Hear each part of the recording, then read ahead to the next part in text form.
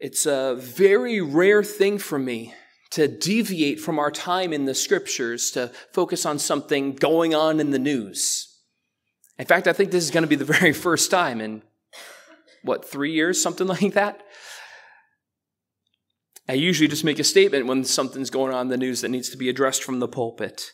But not only are the images that I've seen this week of what's been happening in Israel so horrifying and heartbreaking,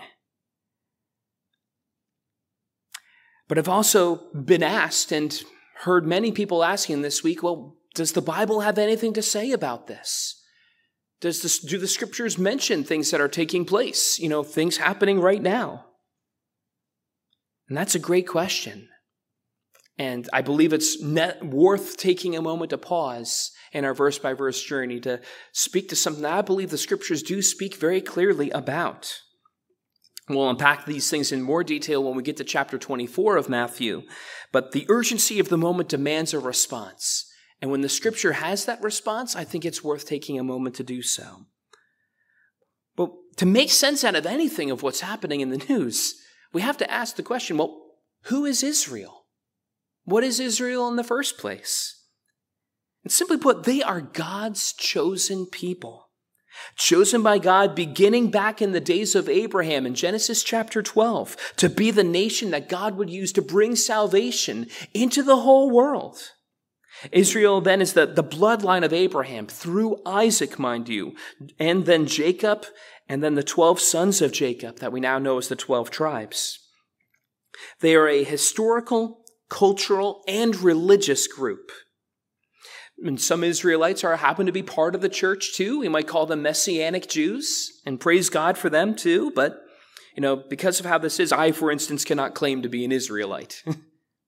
But they can be part of the assembly and part of the church. However, during the time of the apostles, there was this separation between the Jewish nation and the church.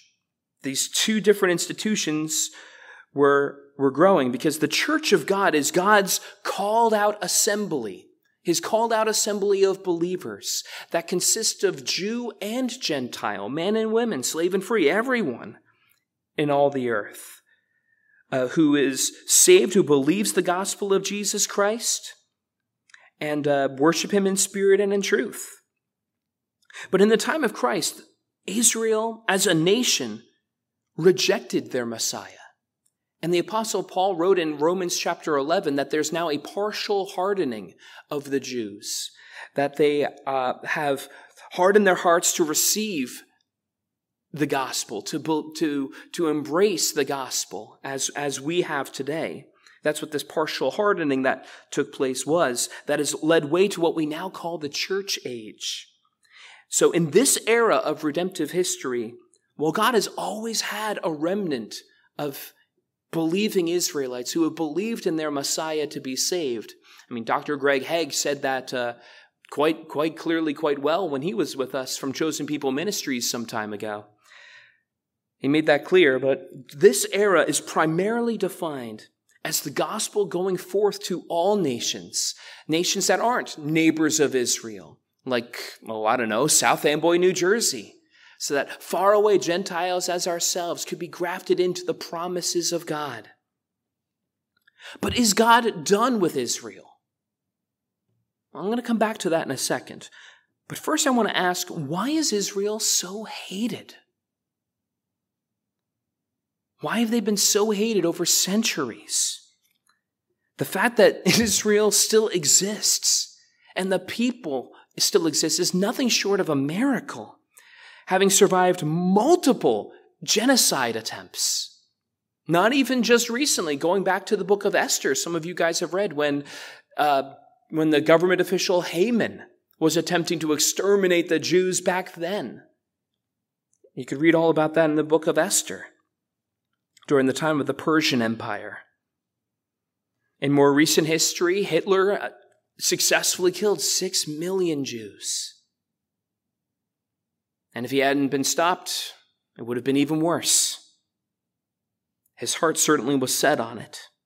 And what I'm reading in the press today, Hamas has the same intentions The same hate that flowed through Haman and Hitler flows through Hamas. And it's very important for us to understand, contrary to what you will hear about in the news this week, this has nothing to do with Israeli settlements. This has nothing to do with any geopolitical issues. These people surrounding Israel and attacking them have deep-seated hatred that far began way before Israel was even established as a nation. They were hated. When they were first founded as a modern nation, they had to immediately fight multiple wars just to stay alive, well before any settlements took place. That should give us a window into understanding what's true and what's false in the media today. And furthermore, I find it outrageous that those who accuse the Israeli response in recent days of bombing civilian areas have not dared to accuse Hamas of doing the same. Have you noticed that? They don't mention, as the president of Israel recently said, that missiles are literally being fired out of apartment windows in the Gaza Strip. Hamas is purposely committing the war crime of blending its military and its civilians so that Israel could be called out for this, so that they could be accused of doing war crimes, when they're the ones hiding their military and their arms under schools, under hospitals. This is disgusting. That is deplorable. It's also shocking to me that people are blaming Israel for Gaza's lack of water. Perhaps you've heard that in the headlines the last couple of days. What they're not telling you is that the European Union funded them to have plenty of water and set up irrigation systems, that then they took all the metal and the pipings and they repurposed them for rockets.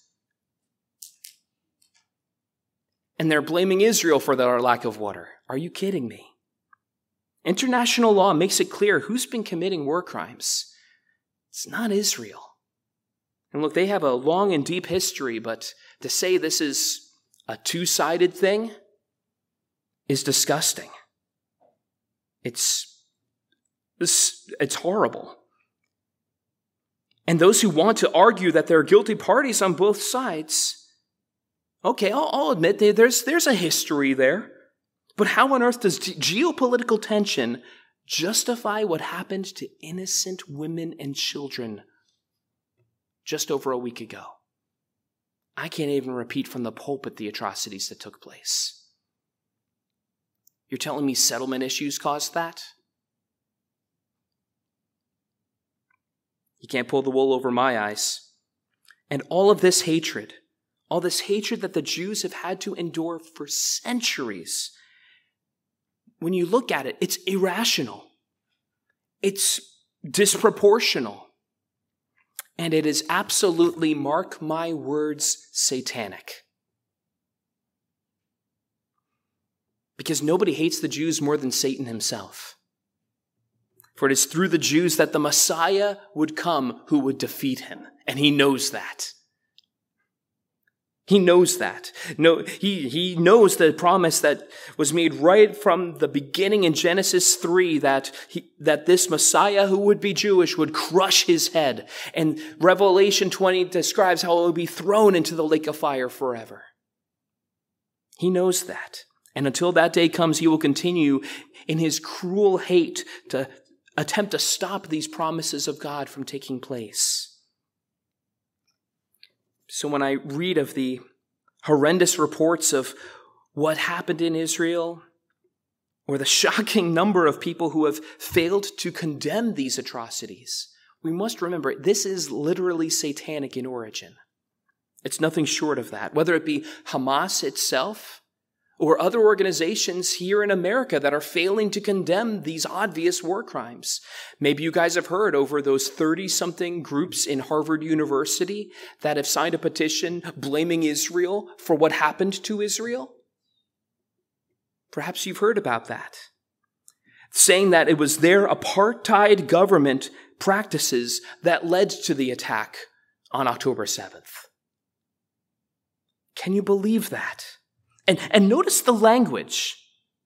That's the same language the PCUSA denomination used to describe Israel not that long ago. They, too, were saying, oh, it's this apartheid government of Israel, and that they're the guilty parties in all of this. Guys, your speech has consequences. Labeling and adding to this hate contributed to what happened. In fact, it gets worse. Not only that, but our denomination quite cowardly put out a statement ignorantly condemning violence on both sides this past weekend. As of last night, you can still find it on their website when I was putting my notes together. Condemning violence on both sides, and that's all that they said. We're against violence altogether. Are you kidding me? What cowardice. To see evil in the face and not be able to call it for what it is. And they wonder why we and so many others are seeking to leave them. But let's return to an earlier question. Is God done with Israel?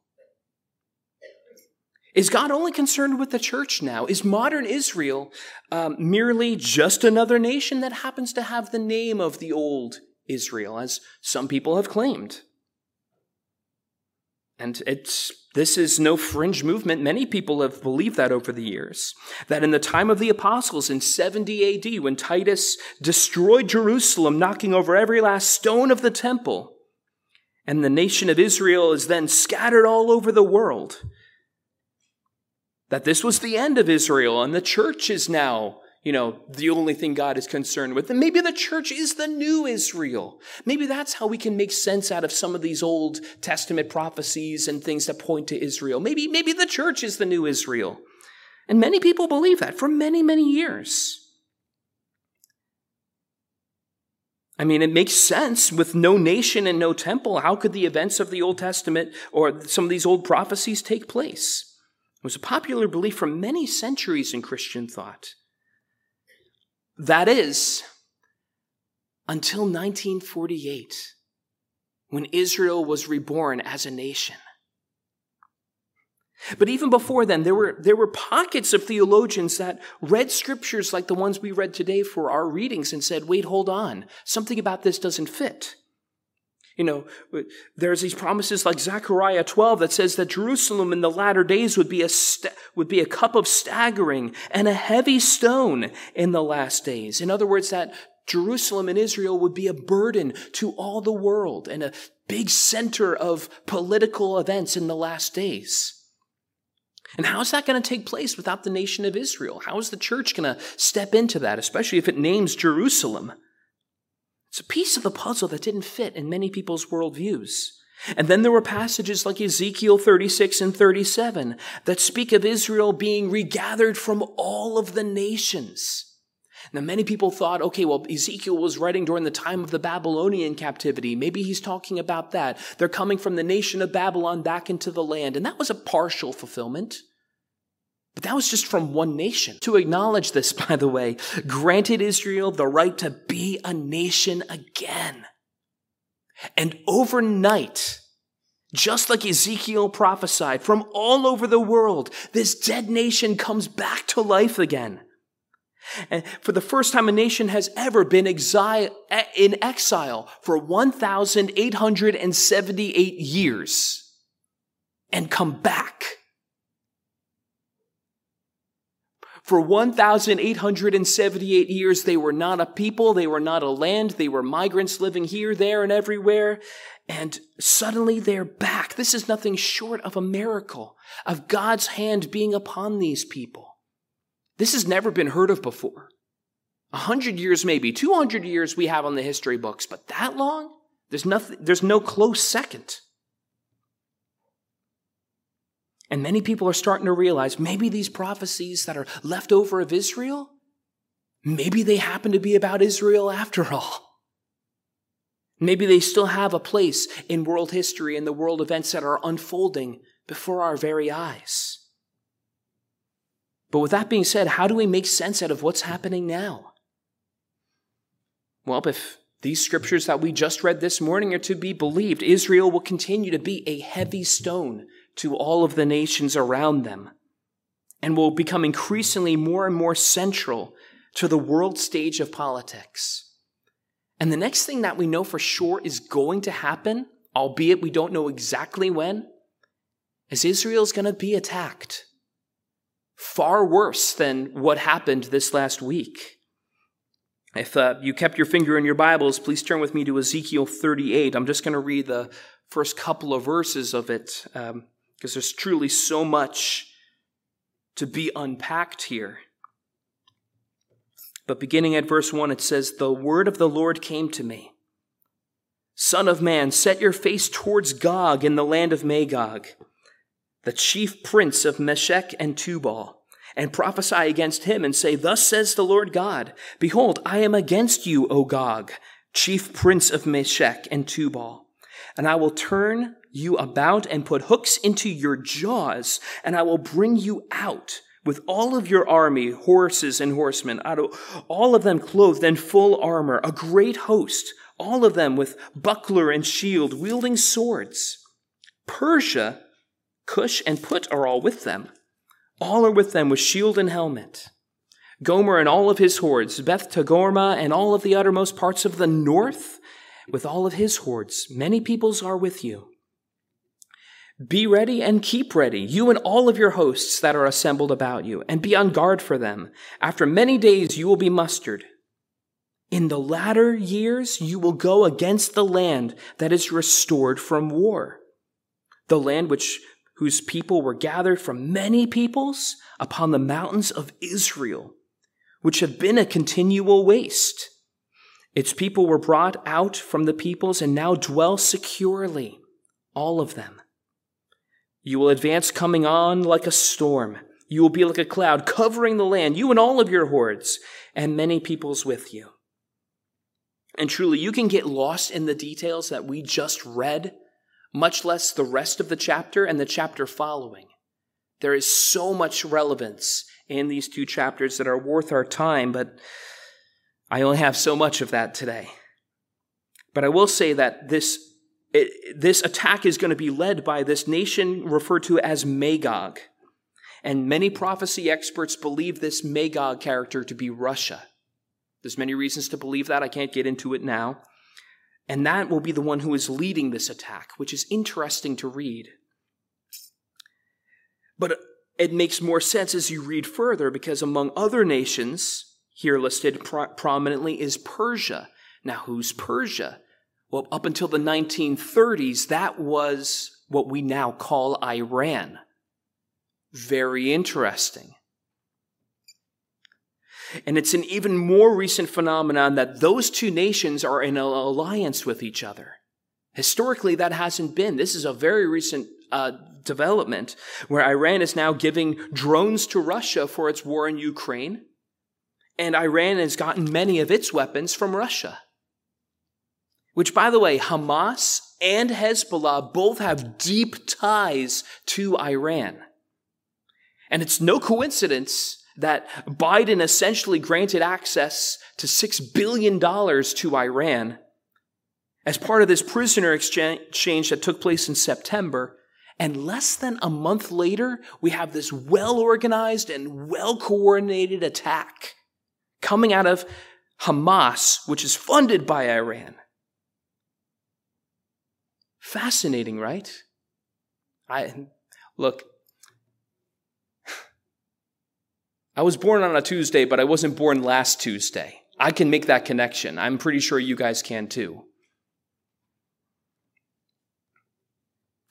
So the Bible assures us at some point these nations, along with a correlation of others, are going to attack Israel. Now, not all of these nations are perfectly in line yet, and I don't have time to get into all the details of it. But things can happen very quickly, I found, in the world of politics. How alliances can be quickly formed and changed in a very short period of time. And the Bible isn't super clear when this attack will be, but it'll be sometime right at the end of days. People speculate whether it'll be just before, just after, or perhaps 3.5 years after what we call the rapture. But it'll happen sometime as you see all these things falling into place, as this war is about ready to happen. That's when you know, hey, we're right there in the last of days. And I kind of skipped over this a moment ago, but yes, by the way, I do believe in the rapture. I believe the scripture is very clear about that. 1 Thessalonians 4:17 refers to a time where we will be caught up to meet the Lord in the air and thus always be with him. While the rest of, that chapter goes on in the next chapter to speak about the day of the Lord and how the wrath of the Lord will be revealed against the whole earth for its injustices and going against God. But that same chapter speaks that we were not destined for wrath, but to obtain salvation through Christ Jesus. And I believe in Romans 5:9 as well. So if there's ever the wrath of God upon the earth, it's in the book of Revelation, which we are not destined for. And by the way, scholars have even noted great similarities between how God will respond to this Gog and Magog attack in Ezekiel 38 and the judgments in the book of Revelation. It's very interesting to compare these two. So let me make this clear. If you guys wake up some morning and the big headline of the day is that Russia and Iran in an alliance together with a bunch of others have invaded Israel, get ready. And how crazy is it that we could see that realistically unfolding before our very eyes? Considering how Iran is the sponsor and funder of Hamas. Considering how Vladimir Putin joined with the students of Harvard in blaming the attack on Israel to Israel. And how they're in cahoots with Iran, and you got Hezbollah in the north ready to attack Israel, who's also backed by Iran. Things could fall into place unrealistically fast. Especially when you consider the language of how this battle in Ezekiel 38 starts. It speaks of this nation that, again, we believe to be Russia being brought into the battle as though there's a hook in its jaw. Which is it's an old proverb that basically means they're reluctantly being drawn into this. As if it's not their primary focus, but they're kind of being dragged into it. Kind of like those of you who understand World War I. That's how World War I started. There was a bunch of these alliances. Something rather insignificant happened, and suddenly the whole world's at war because of all these alliances that were formed. It's how wars start. So you can realistically see how Russia could get pulled into this. Perhaps because of Israel's confrontation with Iran. Who knows? And again, are all the pieces in place? No, but we're getting close. Enough to take notice. Now, John Motley, are you sure about this? Well, Jesus said in Matthew 24 that as we draw closer to the end of days, there would be what? Wars and rumors of wars. Just like this. And that these things would be, to quote him directly, the beginning of birth pangs. Now, those of you who have ever had kids now know what those are and know what that's like. You know, when they first start, you freak out a little bit, especially with your first child. But then things settle down. And then it's like, oh, okay, that wasn't so bad. I think I'm going to be fine at this. Oh, and then they come back even worse. Then things settle again, but the tension keeps rising. Until right up at the end, it is unbearable what you are going through. And I see some of you guys remembering those days. That is until the baby comes. And suddenly, all of that discomfort you felt, it's an afterthought compared to the joy of holding your child. Jesus tells us that is exactly what the last days are going to be like. It's going to be bad. Then things are going to settle down.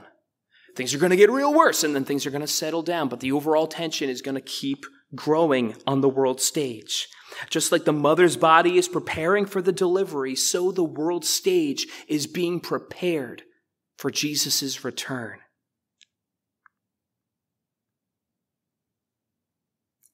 And it's entirely possible that all these events that we're talking about and all this almost alarmist sounding preacher is throwing out there, that it's entirely possible that all this settles down and we get a period of relative peace for a time. It's possible that Gaza runs its course and Ukraine runs its course, and then, we get a period of relative peace for a while. It's interesting. I've listened to many recordings of preachers in the 1980s that were saying at that point, because of the Cold War, Jesus is coming back any day now. Any day now, Jesus is coming back. But he didn't. In the 80s, the world settled down for a time. I grew up in the 90s and the 2000s in a period of relative peace in the world stage, relatively speaking. And it's possible that could happen again. Perhaps this is just the beginning of such things, and John Motley will be lumped into those other 80s preachers. It's possible. But either way, the most important question I want to ask today before we conclude our time together, now, what do I do? Well, Jesus told us exactly what to do, and some of you guys might need to write down this verse. Luke 21:28. Luke 21:28, where Jesus said, when these things begin to take place, when you start to see all these things falling into place, freak out. Be terrified. Cash out your 401k and live underground. Wait a minute, that's not what Jesus said. No, what he actually says is raise your heads or to look up, for your redemption is drawing near.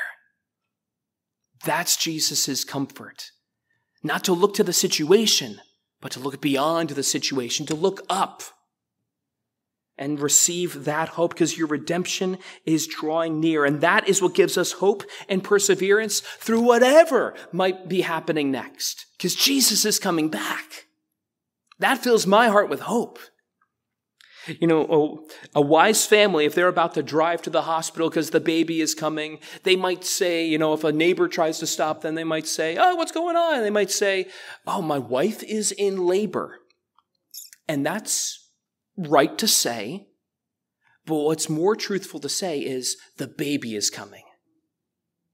One focuses on the pain, one focuses on hope. One focuses on the far better outcome of what's going to happen rather than the pain that's about to take place. You have to have that mindset in all things, much less this. Now, some people will drive all the way to the hospital just to be sent home. Maybe that's happened to some of you guys. And they say, oh, I'm sorry, you're here too early. This is just the beginning of birth pangs. Oh, it's going to get worse. Go home, relax, come back when these conditions take place. When you start to see these things happening, then come in. And maybe that's where John Motley is today. Maybe somebody would say, go home. But, maybe so, maybe not. But that does make sense out of what's happened in years prior with other pastors that have seen these things coming together, because we're all looking at the same thing. But I do know one thing for sure. This I'm confident about. This is factually true. Jesus has never been closer to coming back than he is right now. Amen, church? So whether it's this week, this month, this year, or 100 years from now, I don't know. Who's to say for sure? But it is amazing to think about that we could be the generation that sees this happen. That when Jesus will return and rule in righteousness and peace over all the earth, that true justice will prevail, that the wickedness that we see in the world will be punished, will receive its due wrath. But in the meantime, we will always be with the Lord. What amazing peace that can give us. And again, just to be clear, I'm not a date setter. I am not an alarmist in any sense of the word. I still have all my money in my 401k. I don't own an underground bunker. Nor do I have plans to get one. However, either way, I'm absolutely prepared for whatever is about to happen in the world. Because look, if Jesus delays, my stocks are just going to go back up. I'm not worried about that. But more importantly than that, if he does come tomorrow, I'm living in a way that's prepared to meet my Savior right now. So I pray that that is ultimately true of every single person here. Are you ready for that day? Because none of us are going to live forever anyway, after all. I mean, this afternoon, Jesus could come on the clouds of heaven, or I could be hit by a bus. I don't know. We're not promised tomorrow. Nobody knows the day or hour of Jesus' return, so likewise, nobody knows the day or the hour when we might receive an unwelcomed diagnosis, or the day or the hour an accident might happen. Nobody knows. We're not promised tomorrow. We're not promised the rest of the day. So regardless of your own personal end times beliefs, have you settled your business with Jesus? If something happens tomorrow, are you prepared to meet him? Do you know that you know that you know that your sins are forgiven and you are going to heaven and not hell? Do you know that you will be welcomed into his presence? Have you trusted the Lord Jesus as your Savior and Lord? Do you believe what he did on the cross to take away your sins? Don't leave today without that peace. Now, in conclusion, I'm going to torture that pregnancy analogy one last time. Could you imagine how disorienting it would be if you just randomly started experiencing contractions? Out of the blue. How bewildering would that be? I mean, could you imagine? Just start randomly experiencing labor pains.